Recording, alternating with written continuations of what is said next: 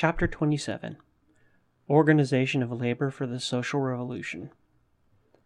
Proper preparation, as suggested in the preceding pages, will greatly lighten the task of the social revolution and assure its healthy development and functioning.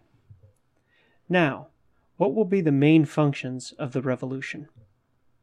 Every country has its specific conditions, its own psychology, habits, and traditions, and the process of revolution will naturally reflect the particularities of every land and its people. But fundamentally, all countries are alike in their social, rather antisocial character. Whatever the political forms or economic conditions, they are all built on invasive authority, on monopoly, on the exploitation of labor. The main task of the social revolution is therefore essentially the same everywhere: the abolition of government and of economic inequality, and the socialization of the means of production and distribution. Production, distribution, and communication are the basic sources of existence. Upon them rests the power of coercive authority and capital. Deprived of that power, governors and rulers become just ordinary men like you and me, common citizens among millions of others. To accomplish that is consequently the primal and most vital function of the social revolution. We know that revolution begins with street disturbances and outbreaks. It is the initial phase which involves force and violence. But that is merely the spectacular prologue of the real revolution. The age of long misery and indignity suffered by the masses burst into disorder and tumult. The humiliation, the injustice meekly borne for decades, find vent in acts of fury and destruction. That is inevitable, and it is solely the master class which is responsible for this preliminary character of the revolution. For it is even more true socially than individually that whoever sows the wind will reap the whirlwind. The greater the oppression and the wretchedness to which the masses have been made to submit, the fiercer will rage the social storm. All history proves it, but the lords of life have never hearkened to its warning voice. This phase of the revolution is of short duration. It is usually followed by a more conscious yet still spontaneous destruction of the citadels of authority, the visible symbols of organized violence and brutality. Jails, police stations, and other government buildings are attacked, the prisoners liberated, legal documents destroyed. It is the manifestation of instinctive popular justice. Thus, one of the first gestures of the French Revolution was the demolition of the Bastille. Similarly, in Russia, prisons were stormed and the prisoners released at the very outset of the revolution. The wholesome institution of the people justly sees the prisoners as unfortunates, victims of conditions, and sympathizes with them as such.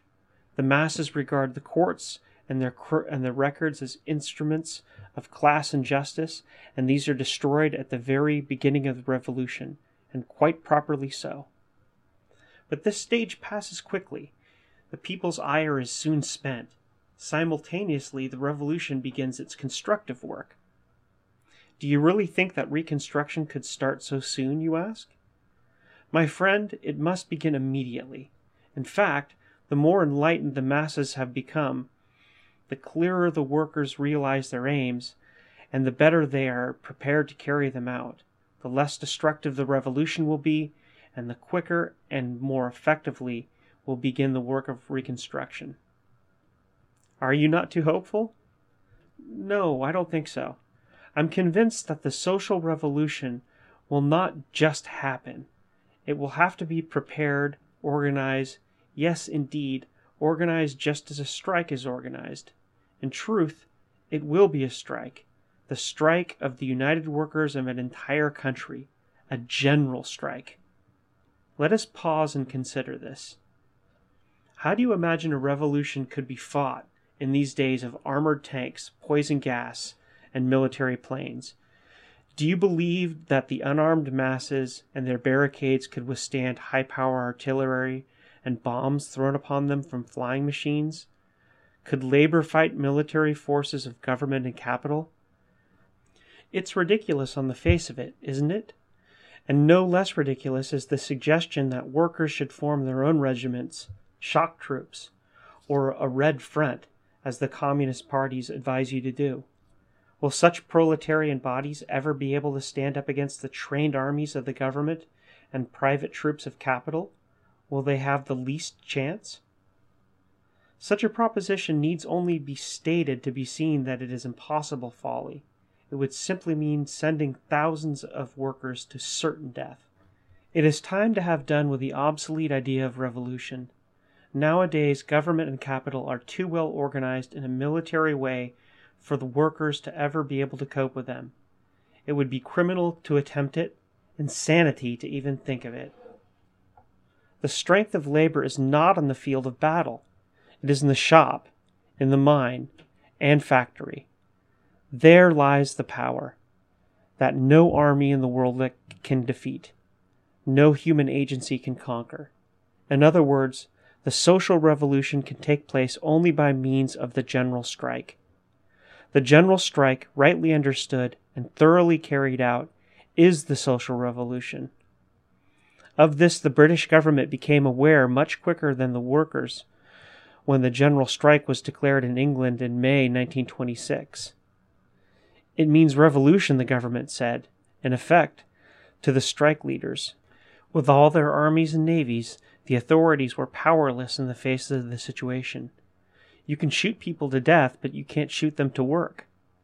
The labor leaders themselves were frightened and thought the general strike actually implied revolution.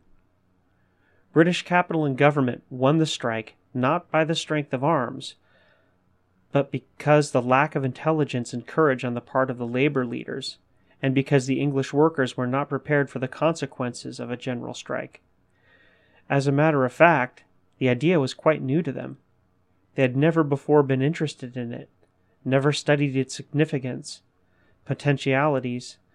It is safe to say that in a similar situation in France would have developed quite differently, because in that country the toilers have for years been familiar with the general strike as a revolutionary proletarian weapon. It is most important that we realize that the general strike is the only possibility of social revolution. In the past, the general strike has been propagated in various countries without sufficient emphasis that its real meaning is revolution, that it is the only practical way to do it. It is time for us to learn this, and when we do so, the social revolution will cease to be a vague, unknown quantity. It will become an actuality, a definite method and aim, a program whose first step is taking over the industries by organized labor. I understand now why you said the social revolution means construction rather than destruction, your friend remarks. I'm glad you do. And if you have followed me so far, you will agree that the matter of taking over industries is not something that can be left to chance, nor can it be carried out in a haphazard manner. It can only be accomplished in a well-planned, systematic, and organized way. You alone can't do it, nor can I, nor can any other man, be he a Ford worker or the Pope of Rome. There is no man, nor any body of men that can manage it except for the workers themselves. For it takes the workers to organize the industries. But even the workers can't do it unless they are organized and organized for just such an undertaking. But I thought you were an anarchist, interrupts your friend. I am. I've heard that anarchists don't believe in organization. I imagine you have, but that's an old argument. Anyone who tells you that anarchists don't believe in organization is talking nonsense. Organization is everything, and everything is organization. The whole of life is organization, conscious or unconscious. Every nation, every family, why even every individual is an organization or organism. Every part of every living thing is organized in such a manner that the whole works in harmony. Otherwise, the different organs could not function properly, and life could not exist. But there is organization and organization. Capitalist society is so badly organized that its various members suffer, just as when you have pain in some part of you, your whole body aches and you are ill. There is organization that is painful because it is ill, and organization that is joyous because it means health and strength. An organization is ill or evil when it neglects or suppresses any of its organs or members. In the healthy organism, all parts are equally valuable, and none are discriminated against. The organization built on compulsion, which coerces and forces, is bad and unhealthy. The libertarian organization, formed voluntarily, and in which every member is free and equal, is a sound body and can work well. Such an organization is a free union of equal parts. It is the kind of organization that anarchists believe in. Such must be the organization of the workers if labor is to have a healthy body, one that can operate effectively. It means, first of all, that not a single member of the organization or union may be with impunity be discriminated against, suppressed, or ignored. To do so would be the same as ignoring an aching tooth. It would make you sick all over.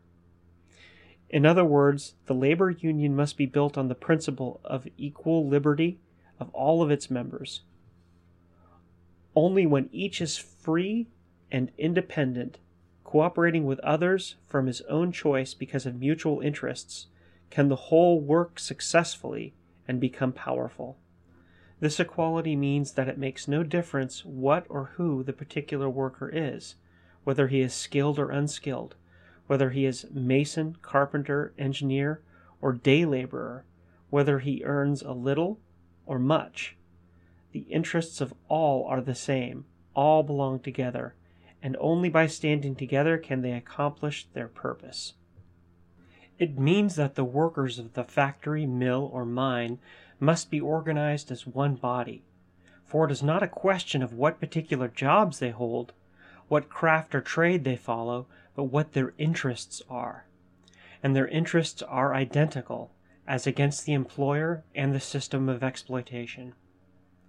Consider yourself how foolish and inefficient is the present form of labor organization, in which one trade or craft may be on strike, while the other branches of the same industry continue at work. Is it not ridiculous that when the streetcar workers of New York, for instance, quit work, and the employees of the subway, cab, and omnibus drivers remain on the job? The main purpose of a strike is to bring about a situation that will compel the employer to give in to the demands of labor. Such a situation can only be created by a complete tie-up of the industry in question, so that a partial strike is merely a waste of labor's time and energy, not to speak of the harmful moral effect of the inevitable defeat. Think over the strikes in which you yourself have taken part, and others you know of. Did your union ever win a fight unless it was able to compel the employer to give in? But when was it able to do so?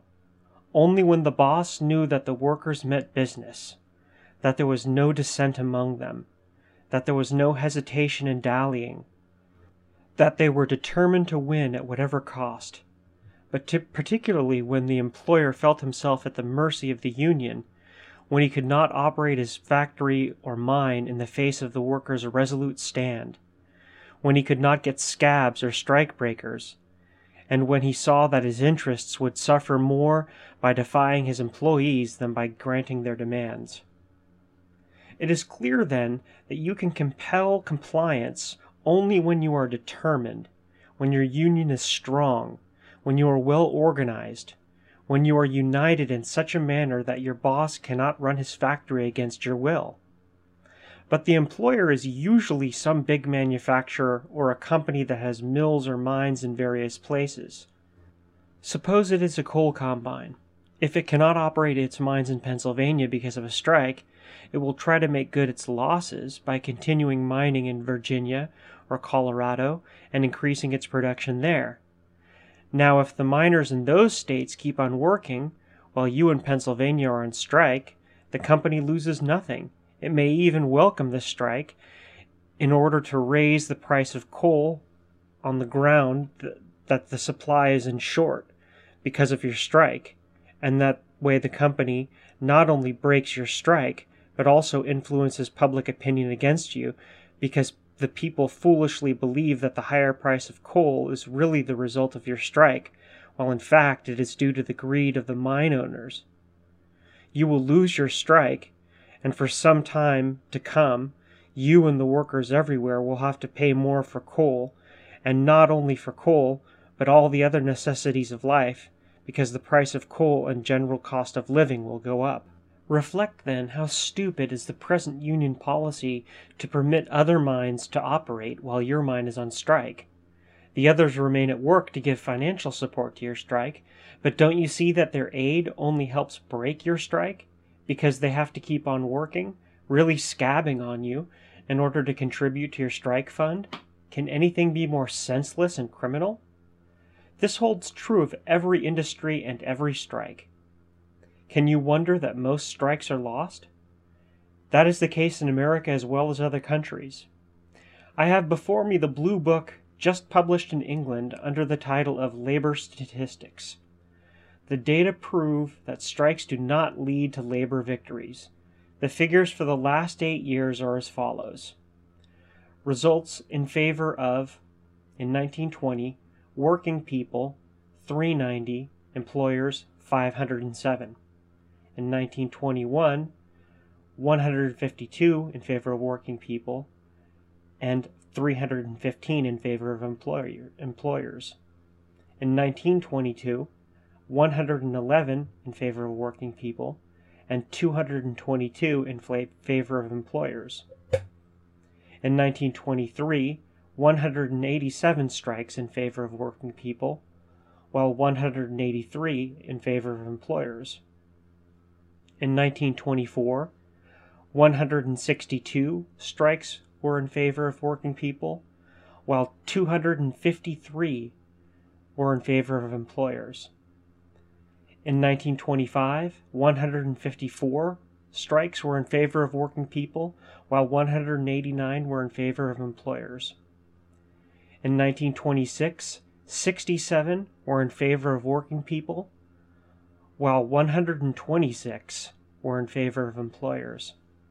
And finally, in 1927, 61 strikes were in favor of working people, while 118 were in favor of employers. Actually, then, almost 60% of the strikes were lost. Incidentally, consider also the loss of working days resulting from strikes, which means no wages.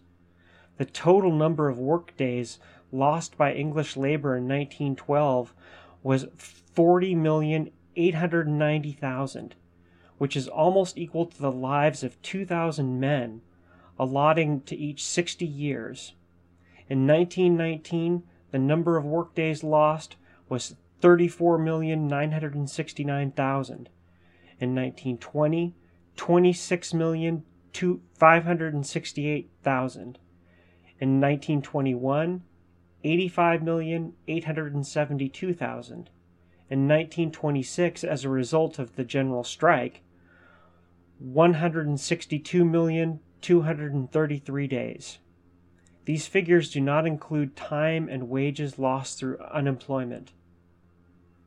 It doesn't take much arithmetic to see that strikes at present conducted don't pay, and that the labor unions are not winners in industrial disputes.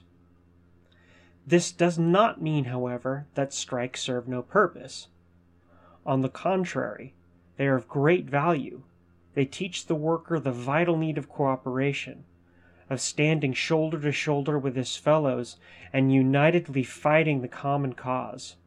Strikes train him in the class struggle to develop his spirit of joint effort, of resistance to his masters, of solidarity and responsibility. In this sense, even an unsuccessful strike is not a complete loss. Though the toilers learn that an injury to one is the concern of all, the practical wisdom that embodies the deepest meaning of the proletarian struggle. This does not relate only to the daily battle for material betterment, but equally to everything pertaining to the worker and his existence, and particularly to matters where justice and liberty are involved. It is one of the most inspiring things to see the masses roused on behalf of social justice, whomever the cause at issue may concern. For indeed it is the concern of us all, in the truest and deepest sense. The more labor becomes enlightened and aware of its larger interests, the broader and more universal grow its sympathies, the more worldwide its defense of justice and liberty. It was a manifestation of this understanding when the workers in every country protested against the murder of Sacco and Vanzetti in Massachusetts. Instinctively and consciously, the masses throughout the world felt, as did all decent men and women, that it is their concern when such a crime is being perpetrated. Unfortunately, that protest, as many similar ones, contented itself with mere resolutions. Had organized labor resorted to action, such as a general strike, its demands would not have been ignored, and two of the workers' best friends and noblest men would not have been sacrificed to the forces of reaction. Equally important, it would have served as a valuable demonstration of the tremendous power of the proletariat, the power that always conquers when it is unified and resolute. This has been proven on numerous occasions in the past when the determined stand of labor prevented planned legal outrages, as in the case of Haywood, Moyer, and Pettibone, officials of the Western Federation of Miners, whom the coal barons of the state of Idaho had conspired to send to the gallows during the miners' strike of 1905. Again, in 1917, it was the solidarity of the toilers which thwarted the execution of Tom Mooney in California. The sympathetic attitude of organized labor in America towards Mexico has also, till now, been an obstacle to the military occupation of that country by the United States government in behalf of the oil interests. Similarly, in Europe, united action by workers has been successful in repeatedly forcing the authorities to grant amnesty to political prisoners. The government of England so feared the expressed sympathy of British labor for the Russian Revolution that it was compelled to pretend neutrality. It did not dare openly aid the counter-revolution in Russia. When the dock workers refused to load food and ammunition intended for the White Armies, the English government resorted to deception. It solemnly assured the workers that the shipments were intended for France. In the course of my work collecting historic material in Russia in 1920 and 1921, I came into possession of official British documents proving the shipments had immediately forwarded from France by direct orders of the British government to the counter-revolutionary generals in the north of Russia, who intended to establish there the so-called Tchaikovsky-Miller government. This incident, one of many, demonstrates the wholesome fear the powers that be have of the awakening class consciousness and solidarity of the international proletariat. The stronger the workers grow in this spirit, the more effective will be their struggle for emancipation. Class consciousness and solidarity must assume national and international proportions before labor can attain its full strength. Wherever there is injustice, wherever persecution and suppression, be it the subjugation of the Philippines, the invasion of Nicaragua, the enslavement of the toilers in the Congo by Belgian exploiters, the oppression of the masses in Egypt, China, Morocco, or India, it is the business of the workers everywhere to raise their voice against all such outrages and demonstrate their solidarity in common cause to the despoiled and disinherited throughout the world. Labor is slowly advancing to this social consciousness. Strikes and other sympathetic expressions are a valuable manifestation of this spirit. If the greater number of strikes are lost at present, it is because the proletariat is not fully aware of its national and international interests. it is not organized on the right principles and does not sufficiently realize the need of worldwide cooperation. Your daily struggles for better conditions would quickly assume a different character if you were organized in such a manner that when your factory or mine goes on strike, the whole industry should quit work. Not gradually, but at once, all at the same time. Then the employer would be at your mercy. For what could he do when not a wheel turns in the whole industry? He can get enough strike breakers for one or a few mills, but an entire industry cannot be supplied with them, nor would he consider it safe or advisable. Moreover, suspension of work in any one industry would immediately affect a large number of others, because modern industry is interwoven. The situation would become the direct concern of the whole country. The public would be aroused and demand a settlement. At present, when your single factory strikes, no one cares about you, and you may starve as long as you remain quiet. That settlement would depend upon yourself and the strength of your organization. When the bosses would quickly see that you know your power and that you are determined, they'd give in quickly enough, or seek a compromise. They would be losing millions every day. The strikes might even sabotage the works and machinery, and the employers would only be too anxious to settle, while in a strike of one factory or district, they usually welcome this situation, knowing as they do that the chances are all against you. Reflect therefore how important it is in what manner, on what principles your union is built, and how vital labor solidarity and cooperation are in your everyday struggle for better conditions. In unity is your strength, but that unity is non-existent and impossible as long as you are organized on craft lines instead of by industries. There is nothing more important and urgent than that you and your fellow workers see to it immediately that you change your form of organization. But it is not only the form that must be changed. Your union must become clear about its aims and purposes. The worker should most earnestly consider what he really wants, how he means to achieve it, by what methods. He must learn what his union should be, how it should function, and what it should try to accomplish. Now, what is the union to accomplish? What should be the aims of a real labor union? First of all, the purpose of a union is to serve the interests of its members. That is its primary duty. There is no quarrel about that. Every working man understands it. If some refuse to join a labor body, it is because they are too ignorant to appreciate its great value, in which case they must be enlightened. But generally they decline to belong to a union because they have no faith or are disappointed in it. Most of those who remain away from the union do so because they hear about much boasting about the strength of organized labor, while they know from bitter experience that it is defeated in almost every important struggle. "Oh, the union," they say scornfully. "It doesn't amount to anything." To speak quite truthfully, to a certain extent they are right. They see organized capital proclaim the open shop policy to defeat unions.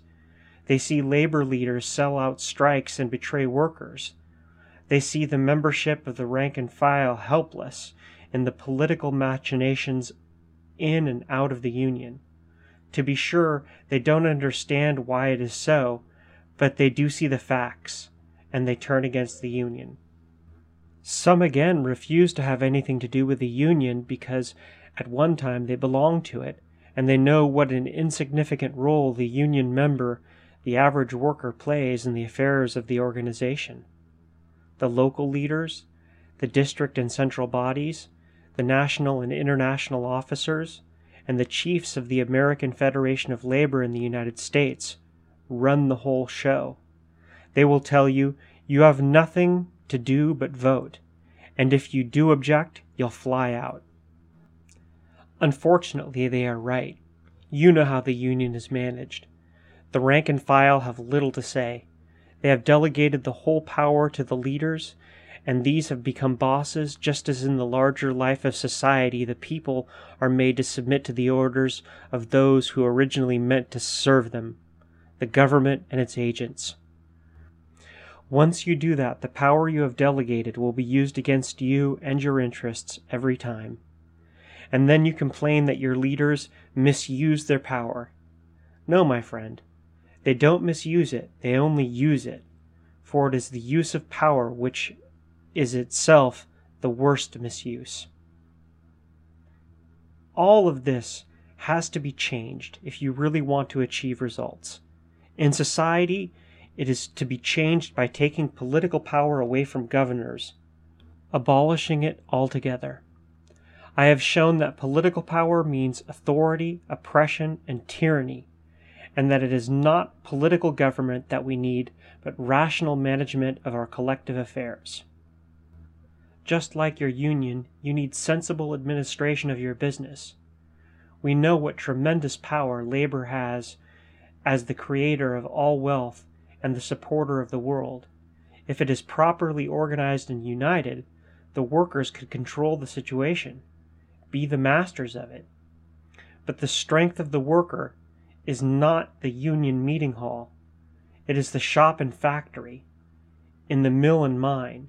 It is there that he must organize, there on the job. There he knows what he wants, what he needs. And it is there that he must concentrate his efforts and his will. Every shop and factory should have its special committee to attend to the wants and requirements of the men, not leaders, but members of the rank and file, from the bench and furnace, to look after the demands and complaints of their fellow employees. Such a committee, being on the spot and constantly under the direction and supervision of the workers, wields no power. It merely carries out instructions. Its members are recalled at will, and others selected in their place, according to the need of the moment and the ability required in the task at hand.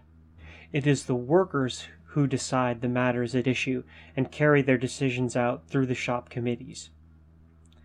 That is the character and form of organization that labor needs. Only in this form can it express its real purpose and will, be its adequate spokesman, and serve its true interests. These shop and factory committees, combined with similar bodies in other mills and mines, associated locally, regionally, and nationally, would constitute a new type of labor organization, which would be the virile voice of toil and its effective agency. It would have the whole weight and energy of the united workers to back it, and would represent a power tremendous in its scope and potential. In the daily struggle of the proletariat, such an organization would be able to achieve victories about which the conservative union, as it is present built, cannot even dream. It would enjoy the respect and confidence of the masses, would attract unorganized, and unite labor forces on the basis of equality of all of its workers and their joint interests and aims. It would face the masters with the whole might of the working class in back of it, in a new attitude of consciousness and strength. Only then would labor acquire unity and the expression of it assume real significance. Such a union would soon become something more than a mere defender and protector of the worker. It would gain a vital realization of the meaning of unity and consequent power of labor solidarity. The factory and shop would serve as a training camp to develop the worker's understanding of his proper role in life, to cultivate his self-reliance and independence, to teach him mutual help and cooperation, to make him conscious of his responsibility. He will learn to decide and act on his own judgment, not leaving it to leaders and politicians to attend to his affairs and look out for his welfare. It will be he who will determine, together with his fellows at the bench, what they want and what methods will best serve their aims, and his committee, on the spot, would merely carry out instructions, the shop and factory would become the worker's school and college. There he would learn his place in society, his function in industry, and his purpose in life. He will mature as a working man and as a man, and a giant of labor will attain his full stature. He will know and be strong thereby. Not long will he be satisfied then to remain a wage slave, an employee, and dependent on the goodwill of the master whom his toil supports.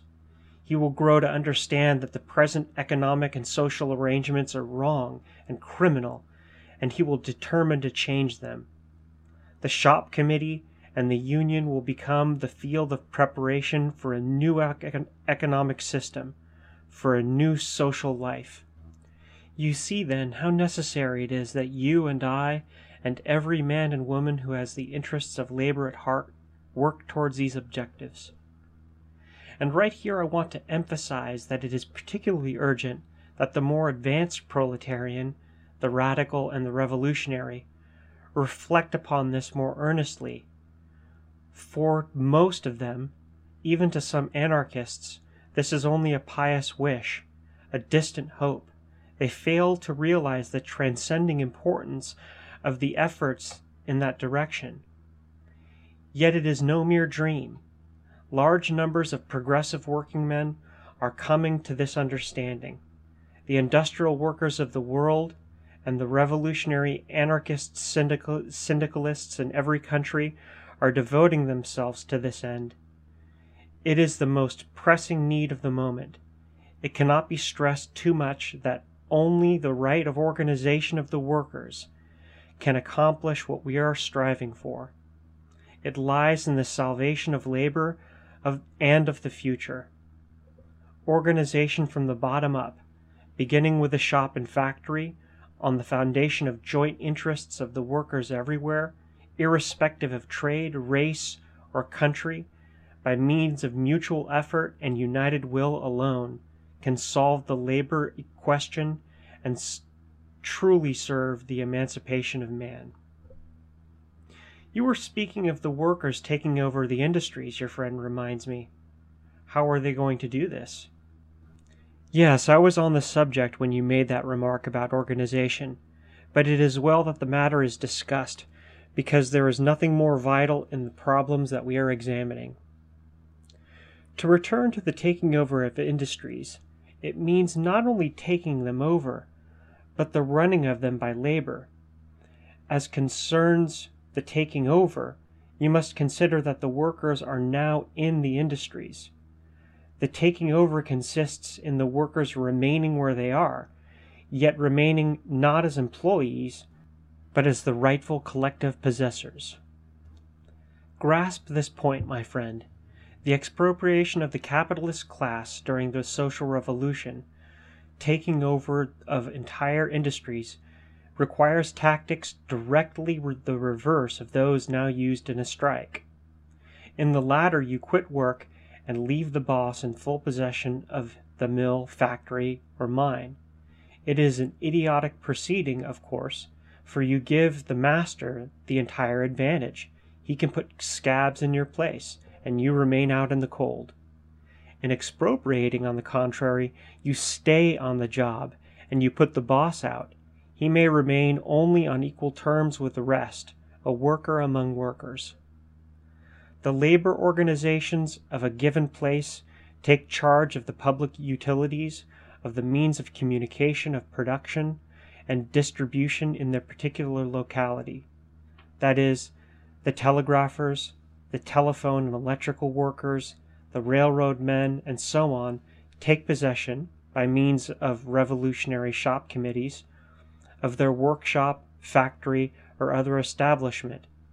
The capitalistic foremen, overseers, and managers are removed from the premises if they resist the change and refuse to cooperate. If willing to participate, they are made to understand that they are henceforth there are neither masters nor owners, that the factory becomes public property in charge of the union of workers engaged in the industry, all equal partners in the general undertaking. It is to be expected that the higher officials of large industrial manufacturing concerns will refuse to cooperate. Thus they eliminate themselves. Their place must be taken by workers previously prepared for the job. That is why I have emphasized the utmost importance of industrial preparation.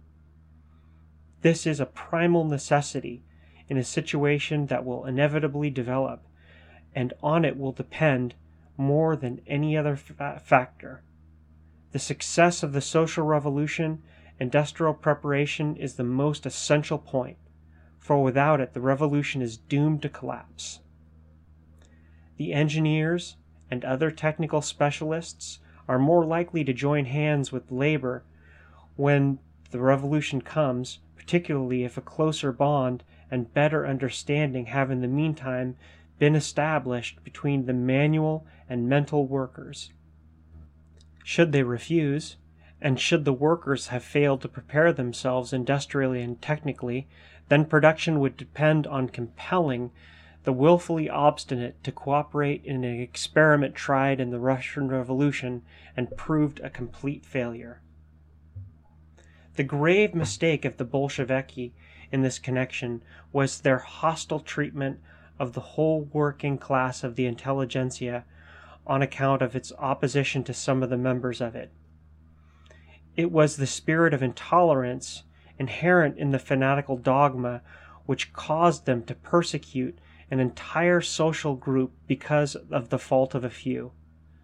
This manifested itself in the policy of wholesale vengeance upon the professional elements and the technical specialists, the cooperative organizations, and all cultured persons in general. Most of them, at first friendly to the revolution, some even enthusiastic in its favor, were alienated by the Bolshevik tactics, and their cooperation was made impossible. As a result of their dictatorial attitude, the communists were led to resort to increased oppression and tyranny till they finally introduced purely martial methods in the industrial life of the country. It was the era of compulsory labor, the militarization of factory and mill, which unavoidably ended in disaster, because forced labor is, by the very nature of coercion, bad and inefficient. Moreover, those so compelled to react upon the situation by willful sabotage, by systematic delay and spoilage of work, which an intelligent enemy can practice in a way that cannot be detected in due time, and which results in greater harm to machinery and product than direct refusal to work. In spite of the most drastic measures against this kind of sabotage, in spite of even the death penalty, the government was powerless to overcome the evil. The placing of a Bolshevik, of a political commissar, over every technician in the more responsible positions did not help matters. It merely created a legion of parasitic officials who, ignorant of industrial matters, only interfered with the work of those friendly to the revolution and willing to aid, while their unfamiliarity with the task in no way prevented continued sabotage. The system of forced labor finally developed in what practically became economic counter-revolution, and no efforts of the dictatorship could alter the situation. It was this that caused the Bolsheviki to change from compulsory labor to a policy of winning over the specialists and technicians by returning them to authority in the industries and rewarding them with high pay and special emoluments. It would be stupid and criminal to try again the methods which have so singly failed in the Russian Revolution, and by their very character are bound to fail every time, both industrially and morally. The only solution to this problem is the already suggested preparation and training of the workers in the art of organizing and managing industry. as well as closer contact between manual and technical men. Every factory, mine, and mill should have its special workers' council, separate from and independent of the shop committee, for the purpose of familiarizing the workers with the various phases of their particular industry, including the sources of raw material, the consecutive processes of manufacture, byproducts, and manner of distribution. The Industrial Council should be permanent, but its members must rotate in such a manner as to take in practically all the employees of a given factory or mill. To illustrate, suppose the Industrial Council of a certain establishment consists of 5 members, or 25, as the case may be, according to the complexity of the industry and size of a particular factory. The members of the council, after having thoroughly acquainted themselves with their industry, publish what they have learned for the information of their fellow workers, and new council members are chosen to continue the industrial studies. In this manner, the whole factory or mill can consecutively acquire the necessary knowledge about the organization and management of their trade to keep step with its development. These councils would serve as industrial colleges where workers would become familiar with the technique of their industry in all its phases.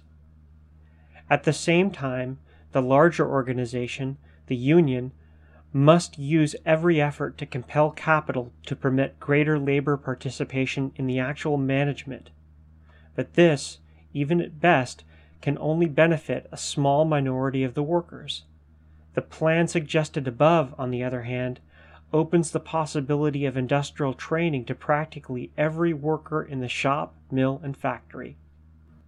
It is true, of course, that there are certain types of work, such as engineering, civil, electrical, mechanical, which the industrial councils will not be able to acquire by actual practice. But what they will learn of the general processes of the industry will be of vital value as preparation. For the rest, a closer bond of friendship and cooperation between worker and technician is a paramount necessity.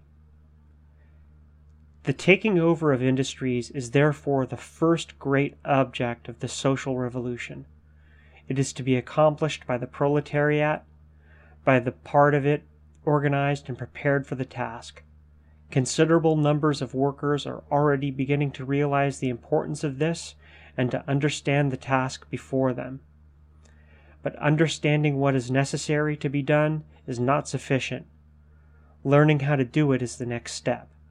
It is up to the organized working class to enter at once upon this preparatory work.